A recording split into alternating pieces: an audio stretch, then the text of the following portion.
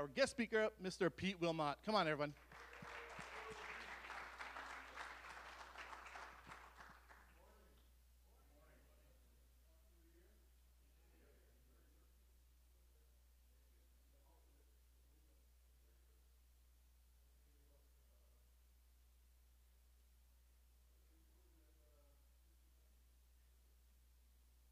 Yeah, I just figured it out this morning, so there you go. So Happy New Year. So we are coming off here at LifeSpring off of an incredible time, the time of Christmas, an incredible message series called The Miracle of Christmas, which was amazing. And it was a 6-series message, and every message that Pastor Dan did was a different message, but it all pointed us back to the same thing, the miracle of Christmas, which is the birth of our Lord and Savior, Jesus Christ. So I don't know how well you remember them, but do you remember the titles of these series? The first one was what? The Miracle of the Moment. Wow, that's great. The second one was what? The Miracle of the Message. Wow. See, I can't remember from Sunday to Monday, so I'm really impressed. The third one was the Method. That's right. The fourth one? Yep. The fifth one? The Minor. And the last one?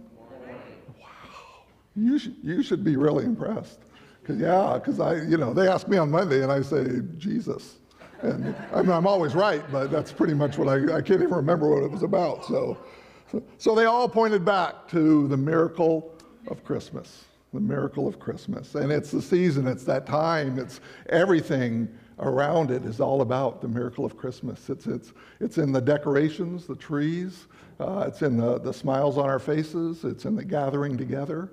It's in the movies that we watch. It's in the songs that we sing. Silent Night, right? There's a great song. Silent Night, Holy Night. All is calm, all is bright. It's a song about peace, isn't it? About rest, about comfort, about security. It's a great song. How about my favorite is I'll Be Home for Christmas. I love that song. I'll be home for Christmas. You can count on me. And it ends with, I'll be home for Christmas, if only in my dreams. So even if I can't be there, I want you to know I'm there. My heart's there. It's a song about family and friendship and love and togetherness, right? And promises made and promises kept. I love that. And how about the 12 days of Christmas? Now, I used to like that song a lot more before I started CrossFit, but there's actually a CrossFit workout called the 12 Days of Christmas, which is horrendous. So now when I hear it, I always look on to see what it is. But it's still a great song, right? The 12 Days of Christmas, it's about gifts and about giving and about all the things that my true love gave to me. And it all points back to the miracle of Christmas, which I love. Now, right after Pastor Dan asked me if I would speak on this day, and right after I heard the title of his message series, The Miracle of Christmas, I came up with the title for today's message, which is The Reality of Life. Because I think those two kind of sit side by side, don't they? Yeah, the miracle of Christmas is awesome. I get to buy gifts for everybody. But the reality of life is I get a bill in January. Right? They kind of offset each other, don't they? So it's kind of give and take. It's hard because there's that miracle of Christmas, but that reality of life. And for some of us, those nights aren't so silent, are they? They're not so peaceful. So Silent Night is great, but it's not the reality for a lot of us. And I'll be home for Christmas. Well, people don't always come home for Christmas, do they? We get rejected and we get abandoned.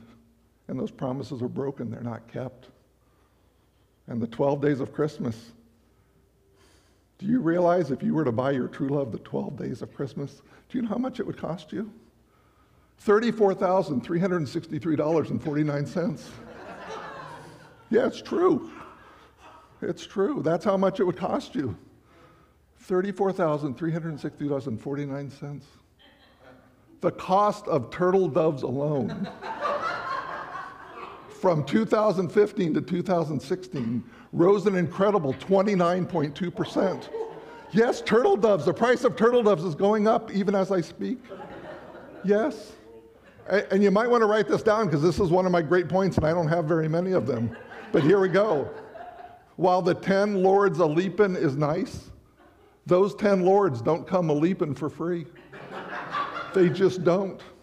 It's just the reality of life, right? Life's hard, right? This is the reality.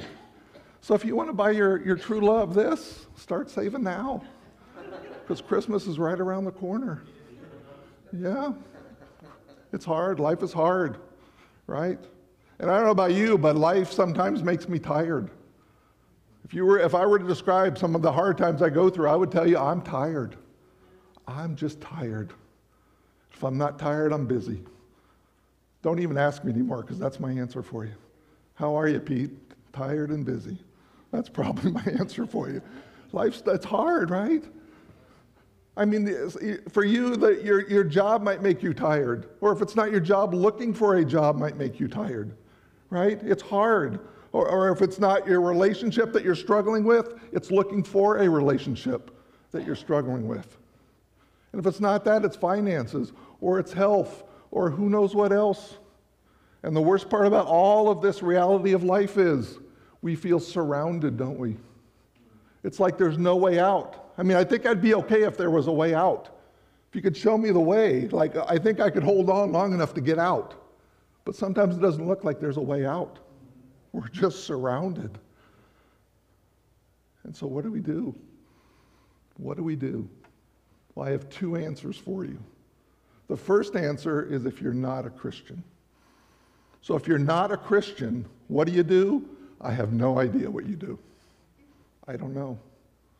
I guess you do it all. You go to bed, you wake up, and you do it all again.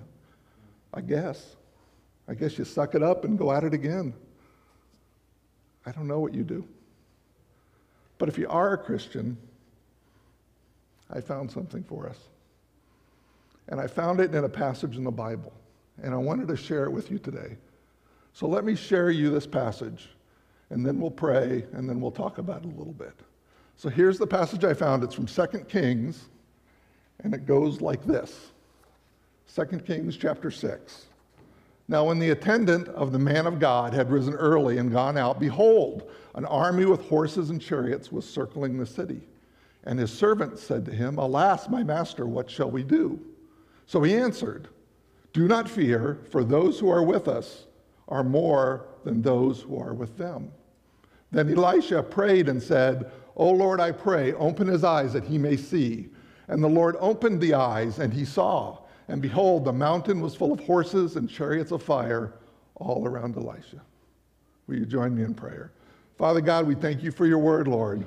We thank you, Lord, that it comes to us, Father God, and we are intrigued by it, Father God, that we are drawn to it, Lord, that you would speak to us through your word, Father God, that you would open up our eyes so that we can see what you have to say to each and every one of us. So we thank you in the mighty name of Jesus. Amen. So what's happening in this verse? Let me give you the big picture. The king of Syria, or the Armenian army, they're both the same, are at war against Israel. So the king of Syria is trying to set a trap for the king of Israel. So the king of Syria plots this beautifully laid out military plan, and he tries to draw the army of Israel into that trap. But when he does that, the Israeli army never shows up. So the king of Syria goes back to the drawing board, and he maps out another way to trap the king of Israel.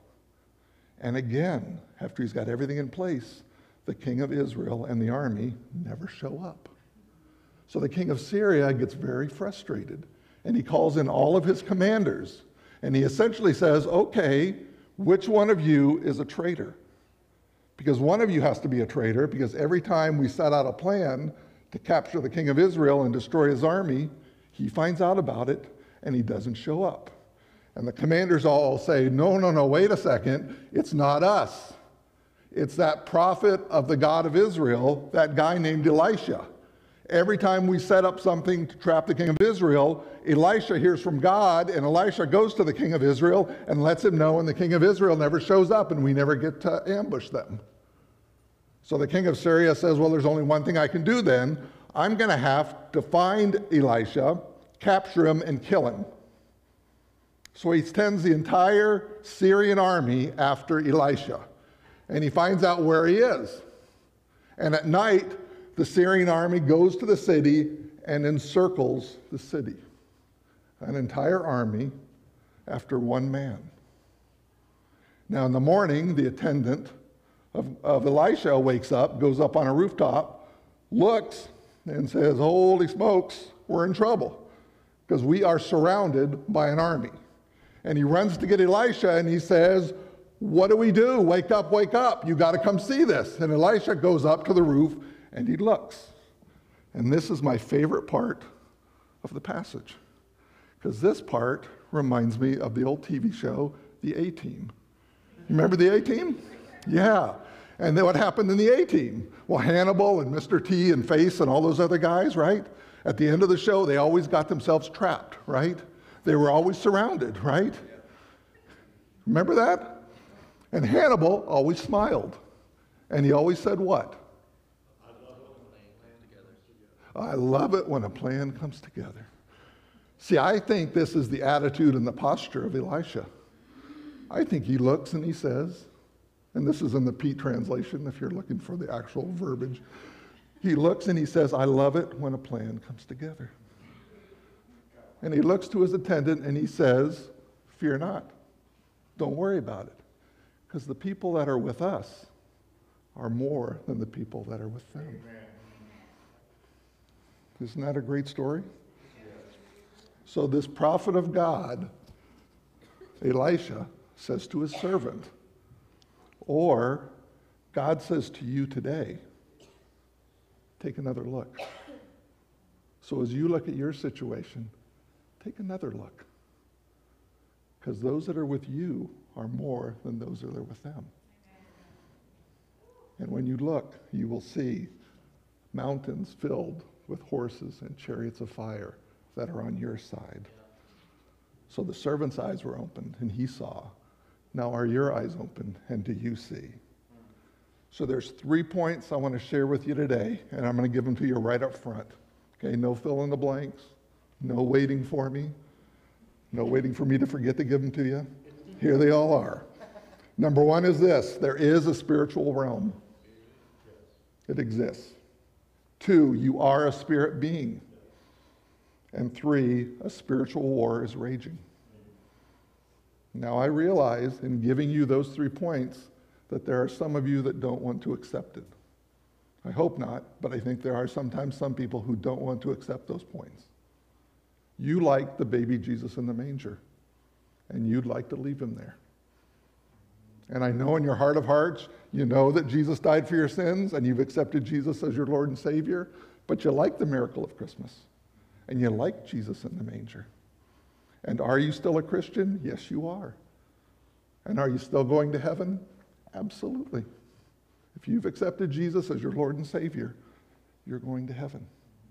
And will we still let you in the front doors? Absolutely. As long as you have your membership card and you know the secret handshake, you're welcome. Absolutely. That's right. But I want more than that. I want more than that. I just don't want to go through this life surviving. I want to live a life like Jesus lived. I want to know that he stepped out of that manger, that he walked through life just like I walk through life, that he was tempted just like I get tempted, that he gets rejected by people just like I've been rejected and you've been rejected by people, but that he walked through life with grace and mercy and love and compassion and power. He was no weakling. Jesus walked a victorious life, and we can walk that very same life. That's what I want, and I hope that you want it too. I want to believe that what Jesus said is true, that he came that I would not only have life, but have an abundant, overflowing life. That's the kind of life I want to live. And to whatever extent I can, I want to live it for his glory, and not mine. That's the life that I want. Jeremiah 33:3 says this. It says, call to me, and I will answer you, and I will tell you great and hidden things that you have not known. I want to know those things. I want God to reveal those things to me. Genesis 17:1 says this, when Abram was 99 years old, The Lord appeared to Abram and said, I am God Almighty, walk before me and be blameless. When he was 99 years old, when most of us would have checked out on life and just be waiting for it, right? God calls to Abram, and God calls to you and me today and says, I've got something for you to do.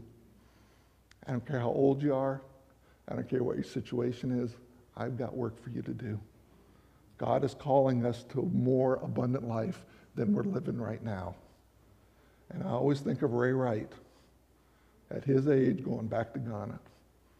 And if he can do that, so can we. God is calling us to something greater. I want that life. I want that impossible life by this world's standard, but possible by God's standard. I want to live that life.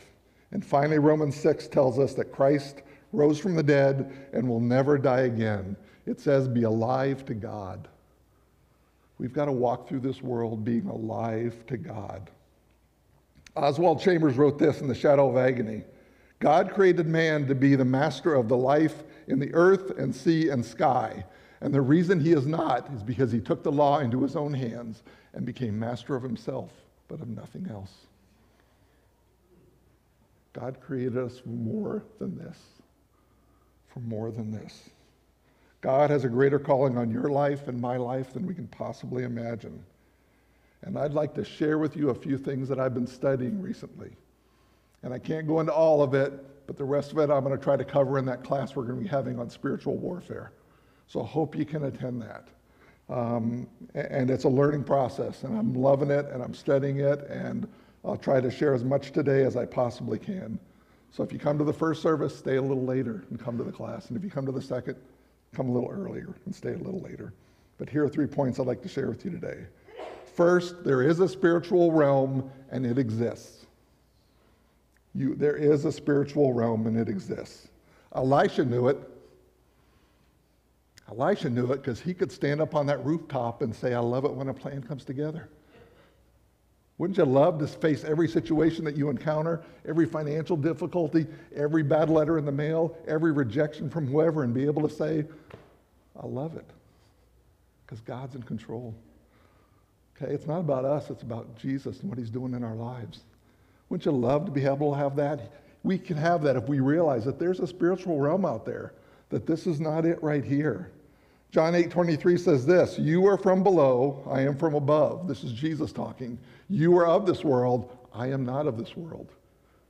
Jesus is from a spiritual realm. My favorite is Daniel 10. This is what it says.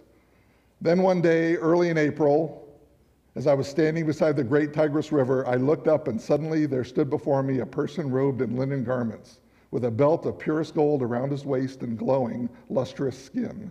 From his face came blinding flashes like lightning, and his eyes were pools of fire. His arms and feet shone like polished brass, and his voice was like the roaring of a vast multitude of people.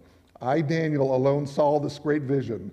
The men with me saw nothing, but they were suddenly filled with unreasoning terror and ran to hide, so I was left alone. When I saw this frightening vision, my strength left me, and I grew pale, weak with fright. Then he spoke to me, and I fell to the ground face downward in a deep faint. But a hand touched me and lifted me up, still trembling, to my hands and knees, and I heard his voice. "O Daniel, greatly beloved of God," he said, "stand up and listen carefully to what I have to say to you, for God has sent me to you." So I stood up, still trembling with fear. There is a spiritual realm. It's as real today as it was with Daniel. It still exists. And we can look throughout the whole Bible, and we can see many examples of this. It's not limited to this. We can look throughout the Bible. You talk to any historian, and they will tell you that the Bible is one of the most historical, most accurate historical documents you'll ever find. Amen. You can go to any secular university, and they will have a class on the Bible as history, because the Bible is historically accurate more than any other document. And it's in that Bible that we learn that Jesus, God's Son, came down from heaven. And it's in that Bible that we see Jesus healing people, raising people from the dead, feeding thousands upon thousands, speaking to people that were supposedly dead already, Moses and Elijah. None of this was in the physical realm. These are all indicators that the spiritual realm is real. The second one is this: you are a spirit being. Yes. Elijah knew it. Do you know who else knew it? Albert Einstein. How's that for a guy who knew it? Do you know what he said? I love that. I got this quote actually on Friday from a friend of mine. This is what Albert Einstein said. He said, "I'm not a scientist." He said, "I'm a man who practices science." He said, "But my spirit is wanting." Like, with all that knowledge that I have, there's still something in me that wants something more. This is Albert Einstein, someone who should be like pretty on top of himself, pretty confident in who he was. He's like, there's got to be more than this. My spirit wants more than that.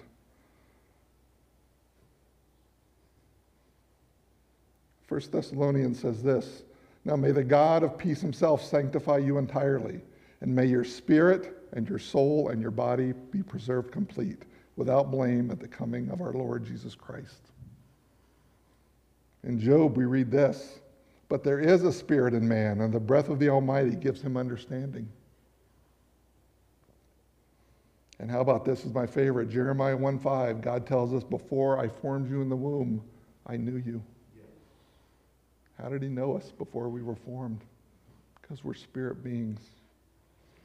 So knowing that God knew you before you were created, and knowing that God knows the plans that he has for you, plans for good, and plans for hope, and plans for a future, and plans for peace, and plans for prosperity, knowing all that,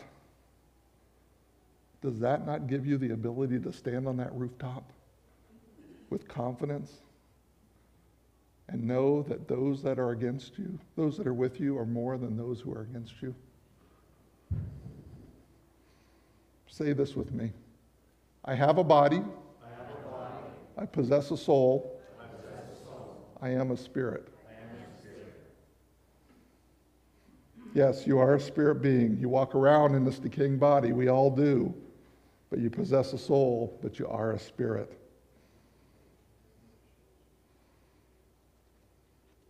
There is a spiritual realm. You are a spirit being. And if you can look at these things in this way, does this not give you a better perspective on how we need to walk through our lives? How different would your life be if every day you remembered these things and walked through your life with this in mind? And the third point I want to make to you is this: a spiritual war is raging. It's all around you. Remember the verse from Daniel we read earlier? Here's what happened to Daniel after this encounter. The person appeared to Daniel, and this is what he said. He said, "Don't be afraid, Daniel. Don't be afraid," and fill in your own name. This is God's word. He's talking to you too. Don't be afraid. Think about your situation. Don't be afraid. Fill in your name. For your request has been heard in heaven and was answered the very first day you began to fast before the Lord and pray for understanding. That very day I was sent to meet you. Does that not encourage us? Whatever you're facing, know that on that very first day, your prayer was heard and it was answered. It was answered. We may not see it in the physical realm yet, but it was answered. And they are sent to meet us. Here's what it says further. But for 21 days, the mighty evil spirit who overrules the kingdom of Persia blocked my way, because there's a spiritual war raging. Then Michael, one of the top officers of the heavenly army, came to help me so that I was able to break through these spirit rulers of Persia. Now I am here to tell you what will happen to your people, the Jews, at the end times. For the fulfillment of this prophecy is many years away. Your prayers are answered, but there's a spiritual war going on. And I wish I had more time because I would really get into this, but I don't. But there's a spiritual war raging, and we're part of it. Whether you want to be or not, you're part of it, because you're an enemy to the enemy. Ephesians 6:12 says this, "For we wrestle not against flesh and blood, but against principalities, against powers, against the rulers of darkness of this world, against spiritual wickedness in high places." We think it's a battle with our spouse. We think it's a battle with our kids. We think it's a battle with our health. We think it's a battle with our finances. It's not. It's a spiritual battle. And that is not to say every single thing. If your car gets a flat tire, it's not a spiritual battle. You got a flat tire. Fix it. Okay? But there is a spiritual war raging. Okay? Because you are a threat to the enemy. You're a threat to the enemy. Because you have something that the enemy doesn't want you to have. You have God's word. You have God's word. You have the truth. And the enemy doesn't want you to have that. The spiritual war is a war between the clear word of God and anything that conflicts with it. Amen. Let me read you some definitions. Put yourself into whichever one you'd like to. And you can choose more than one. Okay? The spiritual war is between the clear word of God and the wrong thinking that you have. Is that you? The spiritual war is between the clear word of God and the unchecked emotions that you have. The spiritual war is between the clear word of God and your flesh. The spiritual war is between the clear word of God and your circumstances. The spiritual war is between the clear word of God and your personal needs and desires. The spiritual war is between the clear word of God and the cares of this life, the pleasures of this life, and the deceitfulness of riches. That's where the battle is. Jesus tells us that the enemy has come to steal, to kill, and to destroy. Well, what's he want to destroy? He wants to destroy your faith. What's he want to kill? He wants to kill your hope and your joy and your peace and your love. That's what he wants to kill. What does he come to steal? More importantly than anything, he has come to steal your identity in Christ. He's come to lie to you and steal that identity. Let me give you an example. Somebody in this world rejects you, and you get the message that you're worthless. And we buy into that, don't we? Well, I must be, because they rejected me. I must be worthless. But that's not what God's word says. That's not how God defines you. So why do we buy how the enemy defines us? God defines us. God gives us our identity. This is what Paul says. Paul had to write to the church in Galatia. He had to write and he had to clarify for them a few things. And you know what he calls them? He calls them foolish. He goes, "You foolish Galatians, how could you believe this stuff?" Because they were going back to the law. They were going from Christ, who redeemed everything, back to doing good works. Well, if I go back to doing good works, then I'll be okay. And Paul's saying, no, it was done at the cross. It was completed at the cross. You're foolish Galatians. Why are you going back there? This is what he says to them. "For now we are all children of God through faith in Jesus Christ. And we who have been baptized into union with Christ are enveloped by him. We are no longer Jews or Greeks or slaves or free men or even merely men or women, but we are all the same. We are Christians," just like Pastor Dan was saying earlier. We're different, but we're the same. We're Christians. We are one in Christ Jesus. And, get this part, and now that we are Christ's, we are the true descendants of Abraham, and, are you ready? All of God's promises to him belong to us. Every promise in the Bible belongs to you. Why would you let the enemy come and steal that away from you? Don't be foolish like the Galatians. You hear God's truth and you hear Satan's lies, and that's the battleground. That's where we fight this war. It's between those two truths. Well, one truth, one lie. See, the truth will always be in harmony with God's word. So measure every message you hear by the Word of God. Amen. Measure every thought you have by the Word of God. And measure everything you say or do by the Word of God. And finally, measure every situation, every circumstance, every trouble, every fear, every worry, and all hopelessness by the Word of God. That's what we are based on. Let me call the worship team back up, and I will close with this. I started off today's message with this story of Elisha. Elisha and his servant were surrounded by the Syrian army. There was no hope, no chance, no way out. But God allowed Elisha and his servant to see the situation through spiritual eyes. And God provided them a way out. Not a way of escape, but a way out with victory. Elisha prayed that God would blind the eyes of the enemy, and he did.